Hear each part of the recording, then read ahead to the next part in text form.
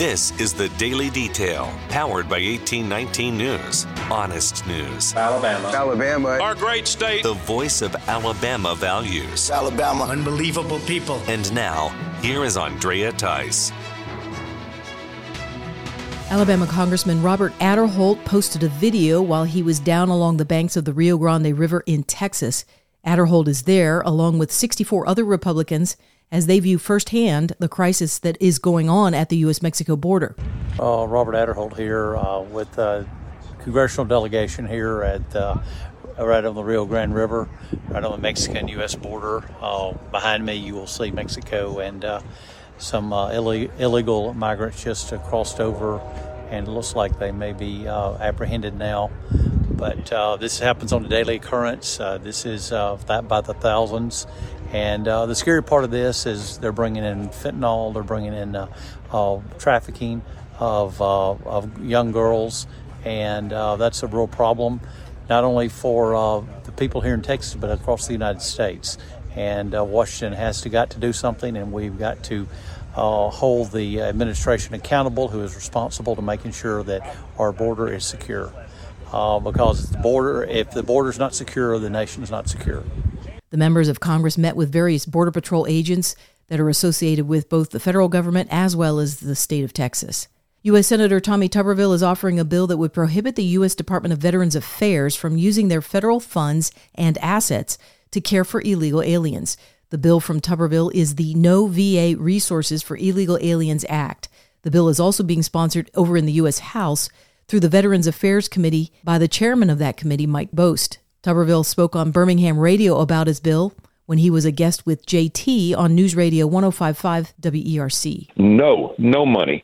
None of the health care from the veterans can go to anybody other than veterans of our country. It's common sense. And again, what they're doing is they're telling doctors in the VA, now you can go to these community care centers across your states, leave your hospitals there and working with the veterans. We need help with the illegal immigrants. Well, sure we do, but they shouldn't be here to begin with. So it just basically puts common sense back into something that should already be there, JT. Also brought up during that conversation with JT was this year, 2024, as a presidential election year. Our elections are not done federally. They're done statewide, which is, we've got to keep it that way. Federal government does not need to run our elections, but there were 5 or 6 states that we found out now that was totally off by design, machines, things like that. There's a lot of discrepancies there. We think we've got control of it. We've got enough pressure on the state legislators and the governments. The problem that gets us is we don't have election day anymore. We have an election month. Yeah. And with COVID gone now, they can't use that. I would think that they would try to come up with something in the next 10 months where they could keep people in the loop of, hey, just vote anytime you want, many times you want. That's their goal. We got to keep that from happening. A federal lawsuit is dismissed by a U.S. district judge that was launched by the Mobile Baykeepers against Alabama Power. The lawsuit has to do with the power company's 21 million tons of coal ash that is being housed at a plant north of Mobile. The Mobile Baykeepers are concerned that the coal ash will seep into the public waters in that area. Judge Kristen DeBose dismissed the case based on questions of jurisdiction as well as timing, although she did indicate that she believes the plaintiffs have a legitimate concern about the pollution. The judge says Alabama Power still may have time to fix this problem. Alabama Power started operations at the Jamesbury Electric Generating Plant in 1954 and started plans to close it in 2016. An amended plan to deal with the coal ash was first presented to the Alabama Department of Environmental Management in 2020. Foley has just been recognized by the National Park Service along with 10 other communities across the nation. The National Park Service has named Foley the American World War II Heritage City for the state. Foley has a special distinction for opening up its Barron Field Training Center to the U.S. Navy and Pensacola Air Station back in 1942. Over 5,700 students took part in training over the course of 2 years as they prepared to serve their country. Foley at the time only had a population of 846 residents. Other southern communities that were recognized for their part in the American World War II heritage were Pensacola, Pascagoula, and New Orleans. For more in-depth stories affecting the state of Alabama, go to 1819news.com. In national news, A shooting at a high school in Iowa has left one sixth grader dead and 5 others injured. There are 6 victims, one of them who is deceased. That individual was a 6th grade student at Perry Middle School. The other 5 are being treated at area hospitals. 4 of the surviving victims are students, and the 5th is a school administrator. The shooter is also dead in what authorities say was a self-inflicted gunshot wound. The town of Perry, Iowa, has about 8,000 residents.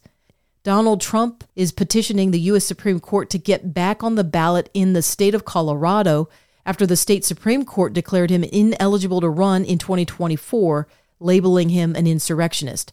Trump's lawyers filed a petition this week, arguing that the question of ineligibility to be on a ballot should be decided by Congress when it comes to a presidential race. The legal documents also pointed out that the Colorado Supreme Court incorrectly classified former presidents as officers of the United States in order to apply Section 3 of the 14th Amendment, which would make Trump an insurrectionist in their ruling.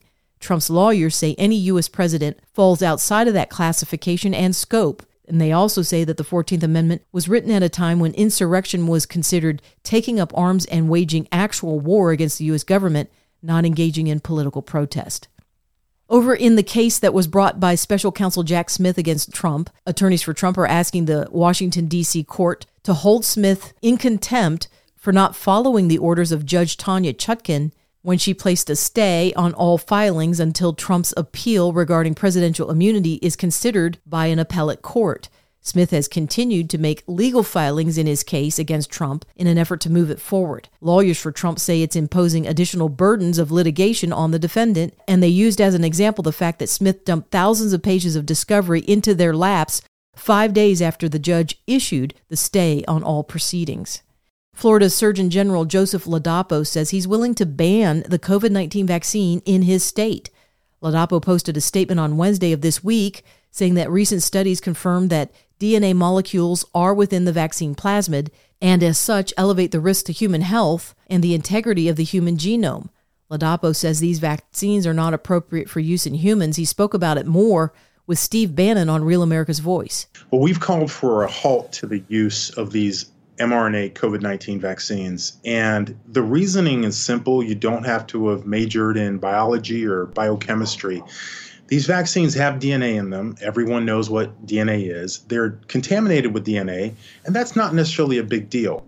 But it's a problem with these vaccines because the DNA hangs on with the mRNA and goes into people's cells.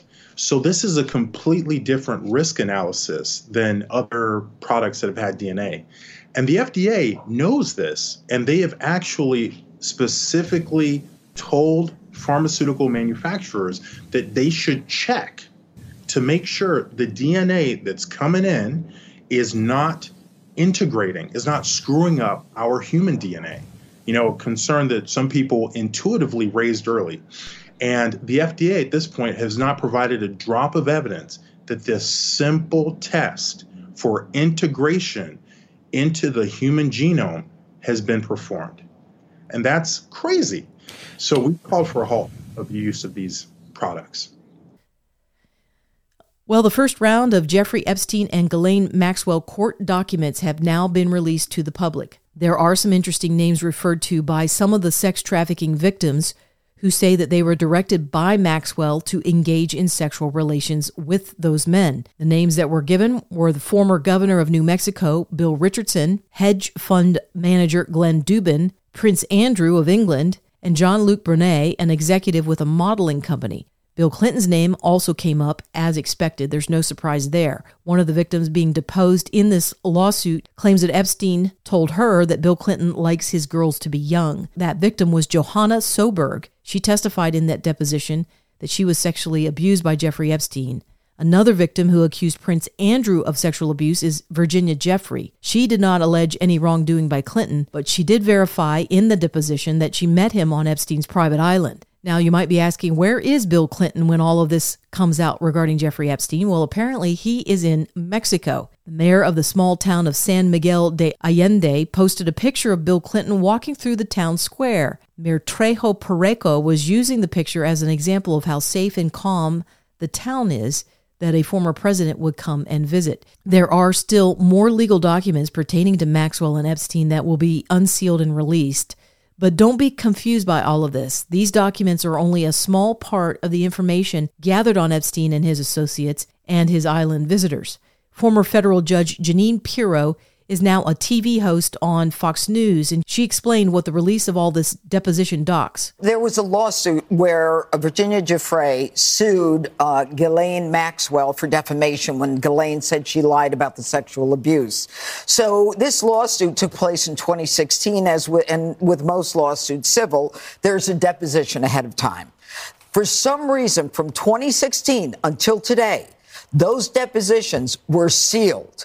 Judge Loretta Presco, who's a federal judge, made the decision that she was going to unseal them, but for 2, and some say possibly 3, Jane Does who are saying that harm might come to them. So there will be, as a result of this release, a rolling release of more names going forward. So what we have so far is not all of them. I would caution everybody that this is not the black book. Right. The black book is now in the possession of the Department of Justice. And when I hear Ghislaine Maxwell say, you know, for all this, the only person who's in jail is a female, my response to her would be, you had the black book, you could have cut a deal, or maybe Jeffrey Epstein, didn't hang himself and she doesn't want to end up in the same situation.